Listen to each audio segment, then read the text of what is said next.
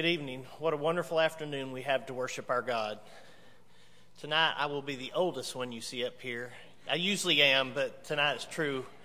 We have our young men going to speak to us tonight. They're going to lead our songs. They're going to read us scripture. And we get to hear what they've learned from God's words that they can talk to us about.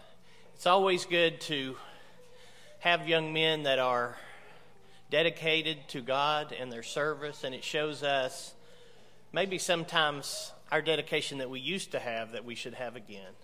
This evening, I hope you'll join in with them in songs and prayer, but in everything that we serve God this evening and serve Him and do His will. I'll now turn it over to the young men.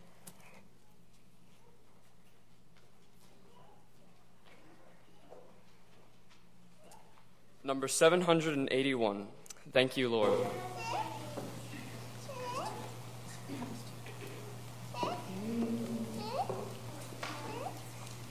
For all that you've done, I will thank you.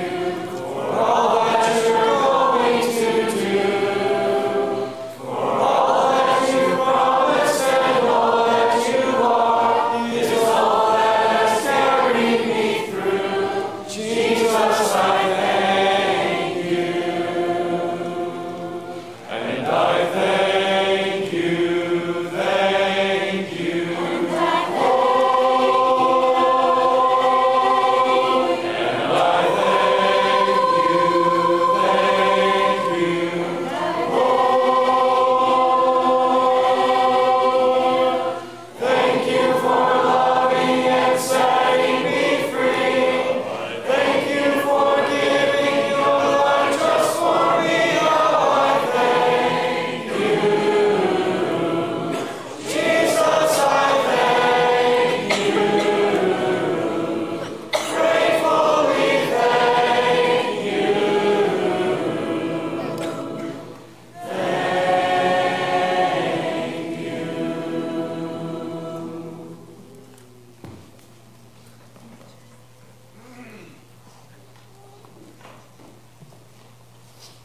Let's pray.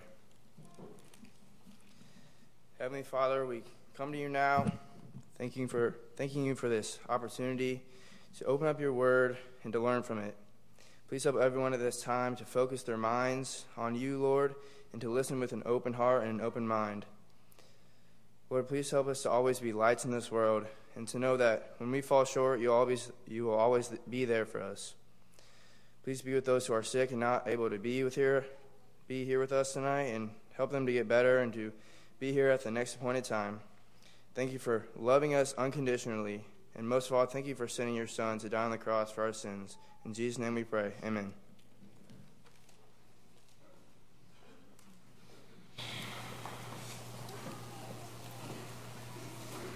Our next song will be from the Blue Book, and that is number 1, Ancient Words.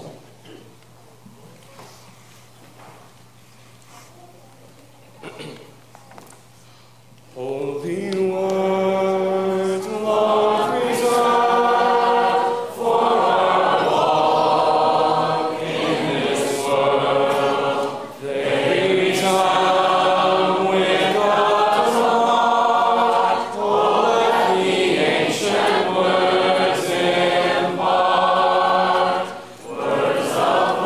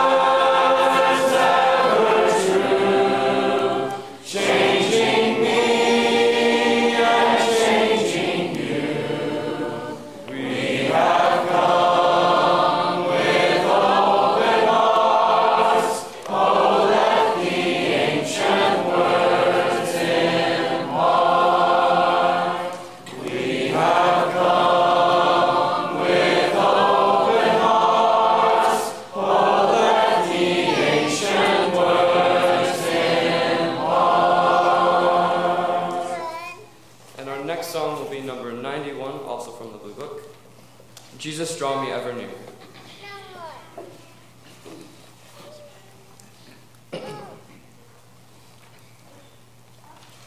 Jesus, draw me ever nearer as I labor through the storm. You have called me to this passage, and I'll follow though I'm worn. May this journey bring a blessing. May I rise on wings of faith at the end of my heart's testing. With your likeness, let me wait. Jesus, guide me through the tempest. Keep my spirit staying at shore. When the midnight meets the morning, let me love you even more.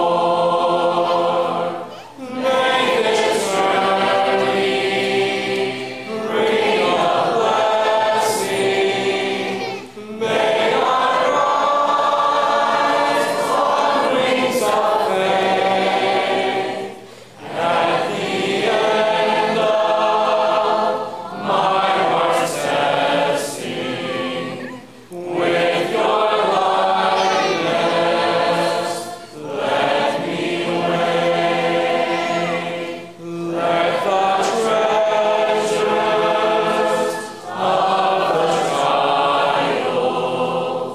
form within me as I go. And at the end of this long passage, let me leave them at your throne. May this journey bring a blessing. May I rise on wings of faith, and at the end of my heart's testing, with your likeness, let me wait.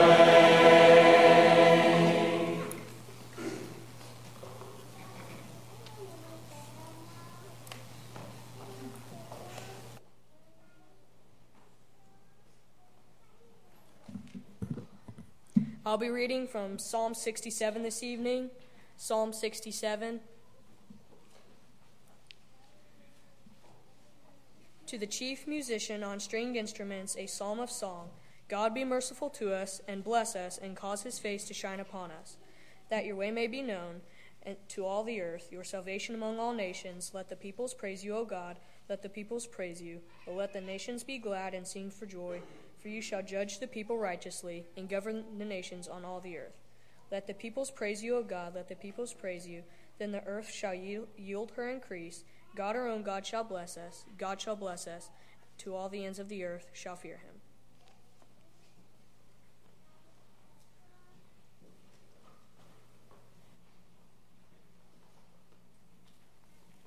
Good evening. It's been really great to be here with you all this evening and to sing songs that have been uplifting to me and I'm sure all of you. And yeah, it's truly amazing to be here in a place with people who want to serve God in spirit and in truth.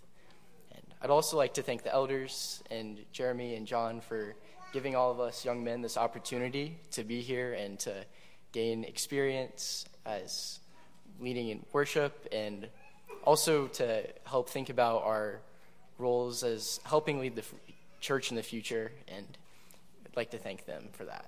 And I've been thinking about this responsibility that all of us have, and that us specifically as young men that we're growing into, as helping to lead the church in the future. And sometimes when I dig into Scripture, especially when I know the standards that are set forth for me, I can feel like sometimes I don't live up to those standards. I can see the faith of the Old Testament heroes and the love of Christ, and I know that sometimes I don't live up to that standard. But I know that God knows that, and because of that, He's set forth examples for us in Scripture, and one of my favorite examples are the Israelites.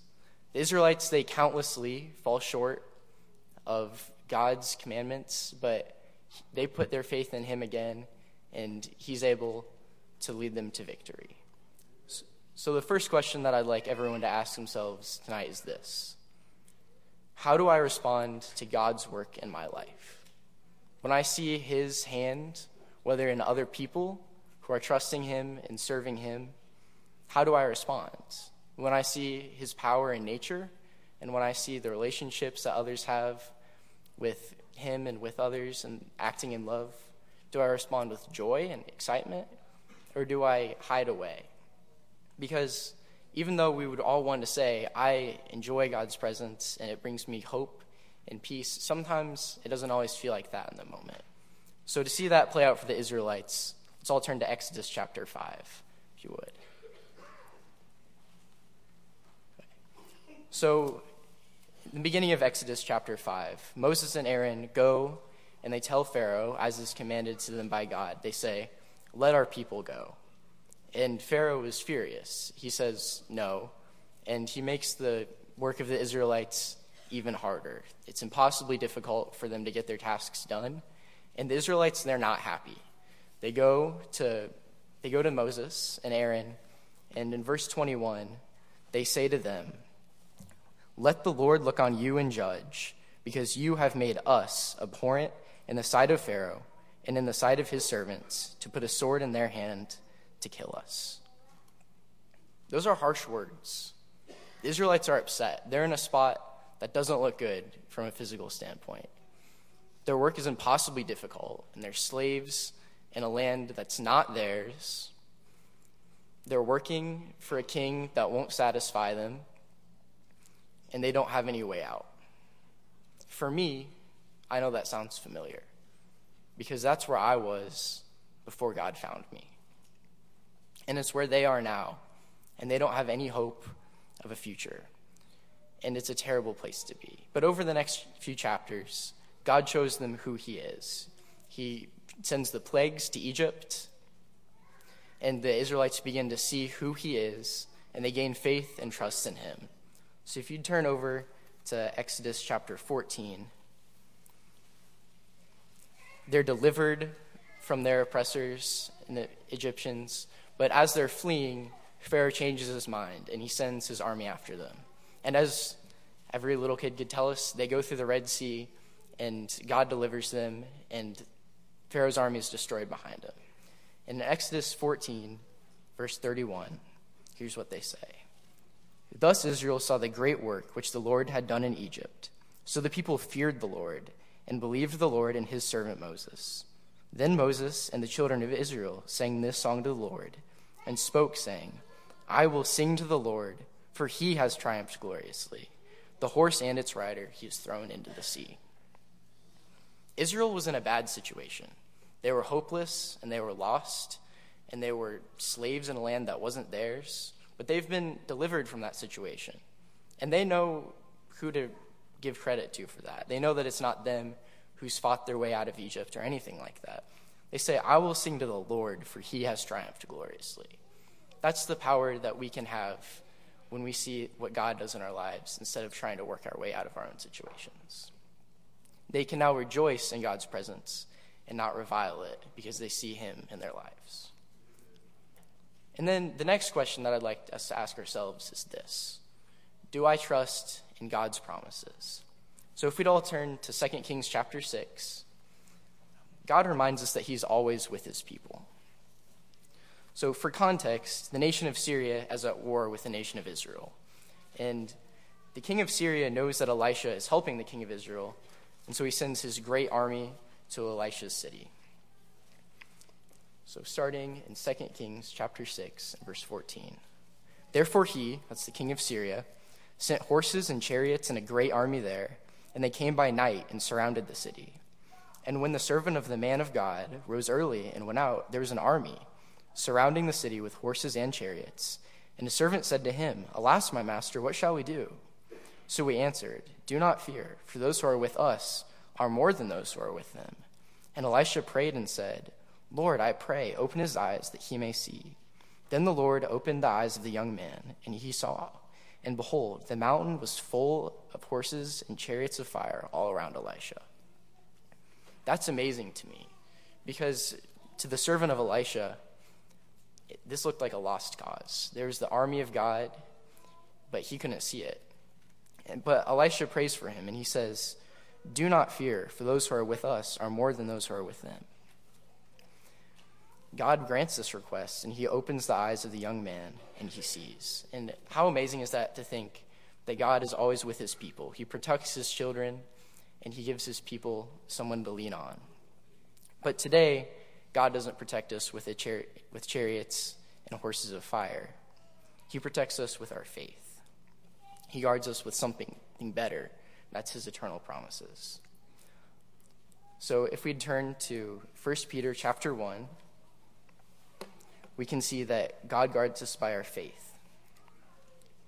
So starting in verse 3 of 1 Peter chapter 1, it says, Blessed be the God and Father of our Lord Jesus Christ. According to his great mercy, he has caused us to be born again to a living hope through the resurrection of Jesus Christ from the dead, to an inheritance that is imperishable, undefiled, and unfading, kept in heaven for you, who by God's power are being guarded through faith, for a salvation ready to be revealed in the last time. This gives me hope as a Christian, because even though I might fall short, God still wants to have a relationship with me, and when I put my faith in him, I know that I'm guarded by him. At the end of verse 4 and verse 5, it says, You who by God's power are being guarded through faith, for a salvation ready to be revealed in the last time. Despite our shortcomings, if we put our faith in God, he will keep our souls so we can be victorious with him. Thank you.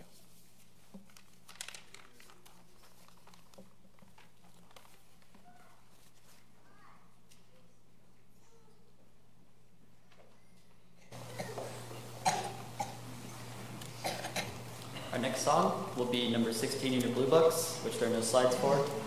Number 16, Sanctuary.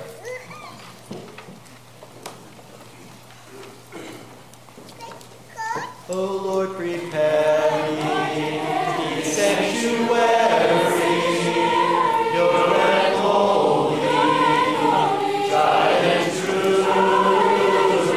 With thanksgiving, I'll be a living sanctuary for you. It was you, Lord, who gave the Savior.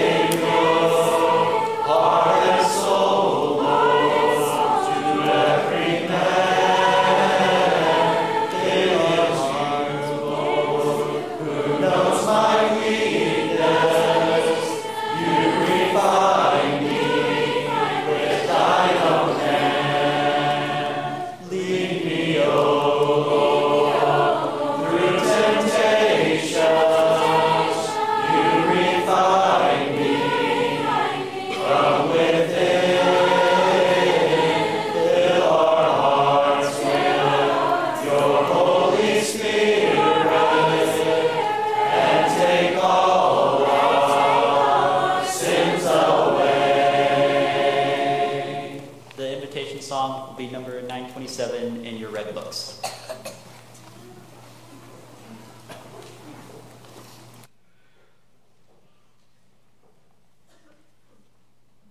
The second reading will be from Psalm chapter 24. Again, that's Psalm chapter 24. The earth is the Lord's and everything in it, the world and all who live in it.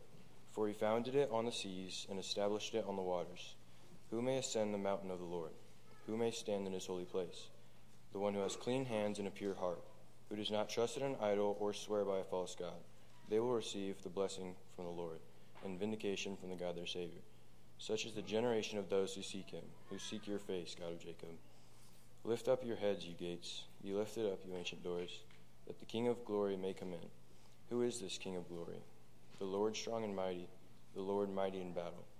Lift up your heads, you gates. Lift them up, you ancient doors, that the King of glory may come in. Who is he, this King of glory?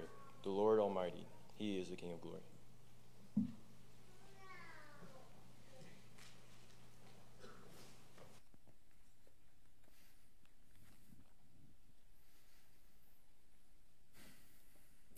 Man, me and Campbell, we were here last night with our dads practicing, and with John, and that was in front of 5 people, and I was pretty nervous. So you can only imagine what I'm feeling right now. But no, it's great to be up here, and I appreciate you guys listening so well. So when John asked if I wanted to preach this evening, I began to think of something that I wanted to hear. So I began to think, what's an event in my life and in the lives of the other kids here my age at Traders Point that we're about to go through? And that's college. Some of you may be going to work. It's 2024, new jobs. Some of you younger kids may be going to middle school and high school. But I realized that the most important things that I needed to pack, I began to think, what's the most important things I needed to pack for? So, to fill my trunk up, number 1, I needed to bring my PS5. I love video games.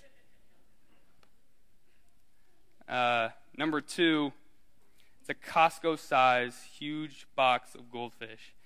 And number 3, I was a little hesitant on this one, but I'm going to eventually need a toothbrush, so. No, but in reality, I realized that the most important things that I needed to pack were my spiritual supplies. I know we're all very conscious and aware of physical backpacks and supplies that we take with us every day, but we need to be asking ourselves, what are those spiritual things that we're implementing into our daily lives? These are the most important things that we need to be taking with us into our life and our walk with Christ. So there's a lot we could go over through tonight. I just have 3 points I want to bring to the table and that we can make a part of our routine every day. And again, this lesson is not just for college students. It's for those going back into work. It's for those who just have a backpack and want to bring those supplies with you every day that we can make a good routine out of. And a quick thank you to John, Jeremy, and the elders for allowing me and Campbell and all the young men to be up here. Campbell, you guys did great. You young men, you guys did a good job. So before I know it, I'm going to be packing for college. I'm going to have to fill up the back of my car. What do I need to be packing for college? The first thing I need to pack is a suitcase of balance. College, school, and work, it can get busy and it can get hectic. We commit significant time to several different activities, and we can easily end up taking on too much. We start to feel stressed or anxious or overworked. I know this firsthand from basketball season. I'm at school for 7 to 8 hours a day. I have a 2-hour practice after school. And I got to come home. I got to do some homework assignments that are due that evening or the next morning. And I'm just exhausted. I want to go home, just relax, and I just want to chill out. Forgetting to make a daily habit of this can pull our attention away from God and the work that we need to be doing for Him. If you would, turn over to Matthew 6, 33 through 34.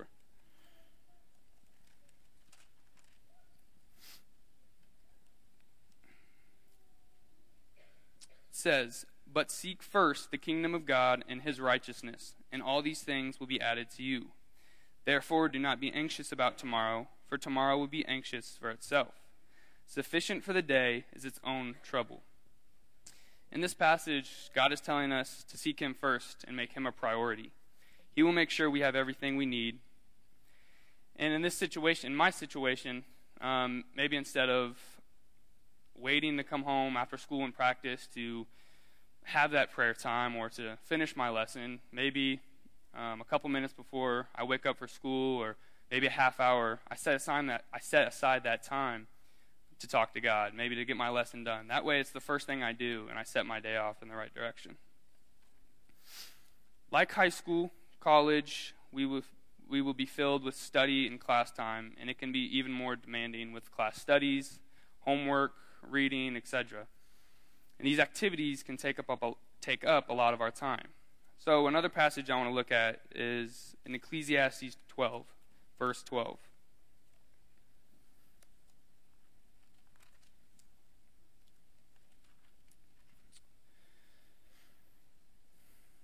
My son, beware of anything beyond these, of making many books.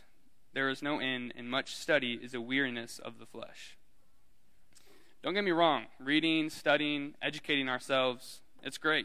But God warns us through Solomon that we can get carried away with all of this, and it can become dangerous if that's the only thing we're focused on. Making worldly wisdom and knowledge our priority can be dangerous. Our main focus should be seeking the wisdom of Christ.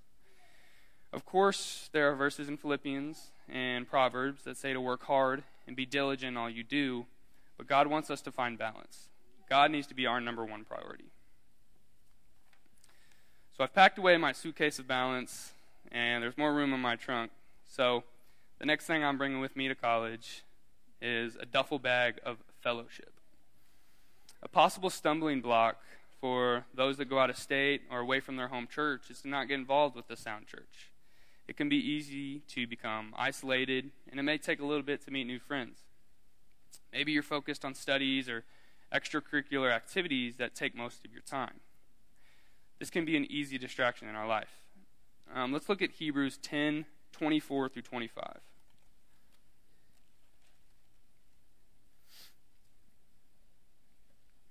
And let us consider how to stir up one another to love and good works, not neglecting to meet together, as is the habit of some, but encouraging one another, and all the more as you see the day drawing near. This passage is telling us that being in the church, is God's way of holding us accountable and getting encouragement from others. In 1 Corinthians 12, starting in verse 12, we see that God tells us that we have all our parts in the congregation, and we shouldn't distance ourselves from the church body. If you would, turn over to 1 Corinthians. We're going to go ahead and read that passage.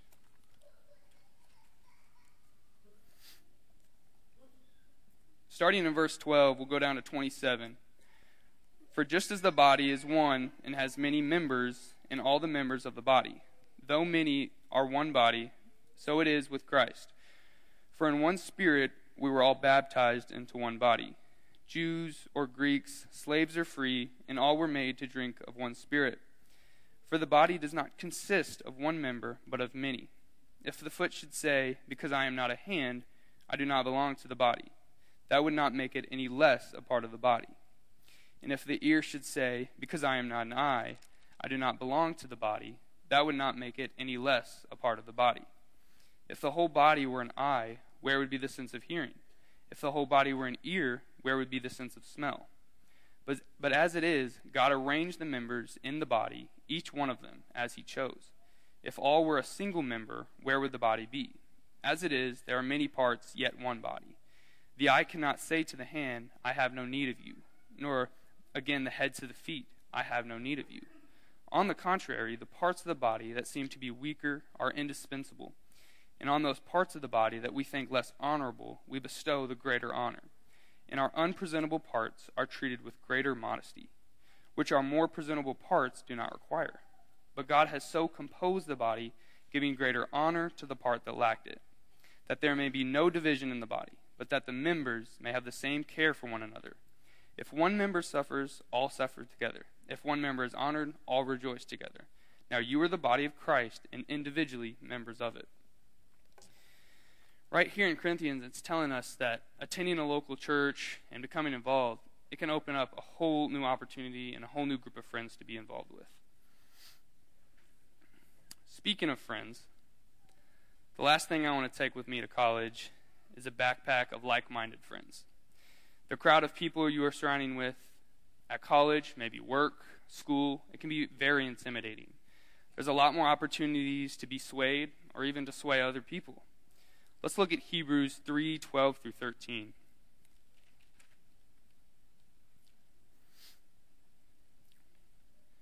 Take care, brothers, lest there be any of you in an evil, unbelieving heart, leading you to fall away from the living God. But exhort one another every day, as long as it is called today, that none of you may be hardened by the deceitfulness of sin. This tells us that we need to be careful who we are with and how we can help each other. So let's make an effort to seek those type of people out in our lives. Several other passages I want to take a look at. Let's flip over to 1 Thessalonians 5:11.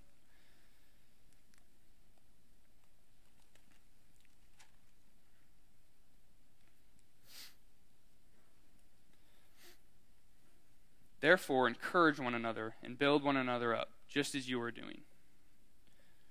Now, if you would, flip over to Ecclesiastes 4:9 through 10.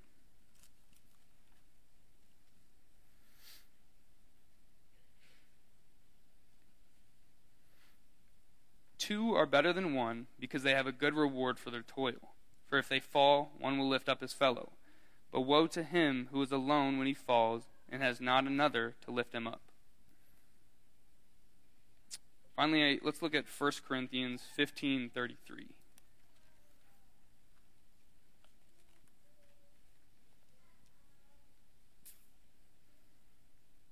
Do not be deceived. Bad company ruins good morals. Let's prioritize hanging out with those who can help us grow in our faith, not cause us to stumble. New jobs and college especially is a place where many start to go down the wrong path or even fall away. We can actually use this time to our advantage to become even closer to God. Packing these things in our spiritual bag and showing up with these things daily can signal to others what is most important in our lives and what should be the priority in theirs. We have a unique opportunity at this time to let our light shine. The final passage I want to look at is in Matthew 5:14 through 16.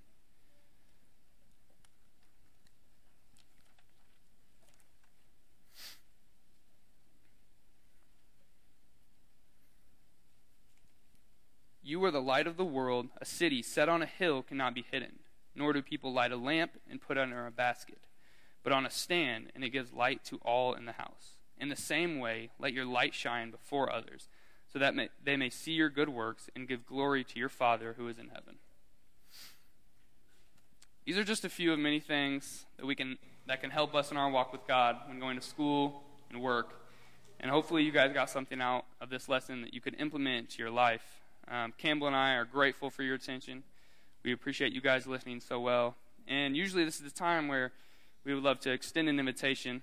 If there's anyone here tonight who would like to speak to someone about some sin in their lives, maybe some other spiritual matters, maybe you're not packing those spiritual things in your backpack like we should be, we're here for you, and we would love to talk to you. Please come down to the front as we stand and as we sing.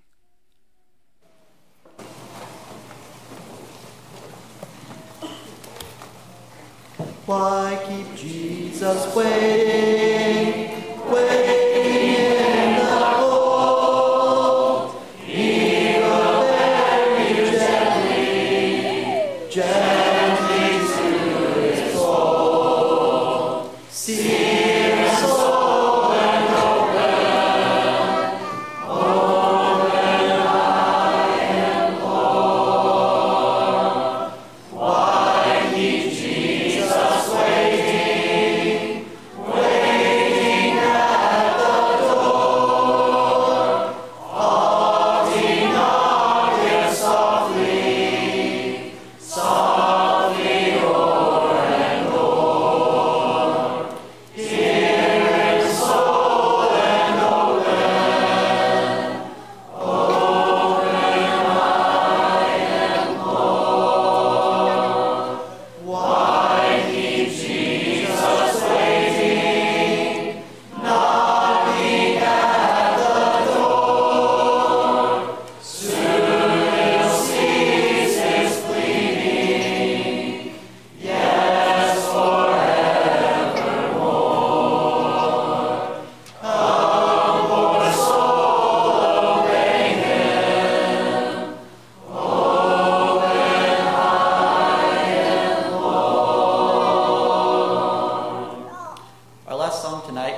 be number 73 in your blue books, Lord Reign in Me. I want to take one last chance to thank the elders and John and Jeremy for giving all of us this opportunity to be able to come before you and give our own thoughts and be able to sing and give praise to God. And just thank you. It's 73, Lord Reign in Me, followed by a prayer from John Rademacher. Over all the earth, you reign on high, every mountain stream, every sunset sky, but my one request, Lord, my only aim, is that you reign in me again. Lord, reign in me, reign in your power over all my dreams. In my darkest hour, you are the Lord of all I am. So won't you reign in me again, over every thought, over every word. May my life reflect the beauty of my Lord, 'cause you mean more to me than any earthly thing. So won't you reign in me again, Lord, reign in me, reign in your power over all my dreams. In my darkest hour, you are the Lord of all I am. So won't you reign in me again, Lord, reign in me, reign in your power over all my dreams. In my darkest hour, you are the Lord of all I am. So won't you reign in me again? So won't you reign in me again? So won't you reign in me again?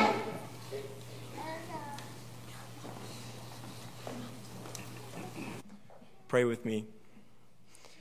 Dear God, our Father in heaven, God, thank you for giving us the opportunity to be able to worship you tonight, and thank you for letting the young men lead your service. God, please help us to remember all the examples you've given us in the Bible of people with strong faith, and please help us to be encouraged by not only them, but also by each other. And God, please help us to remember that you're the priority in our life, and please let our light shine for the rest of this week. We love you, and in Jesus' name, amen.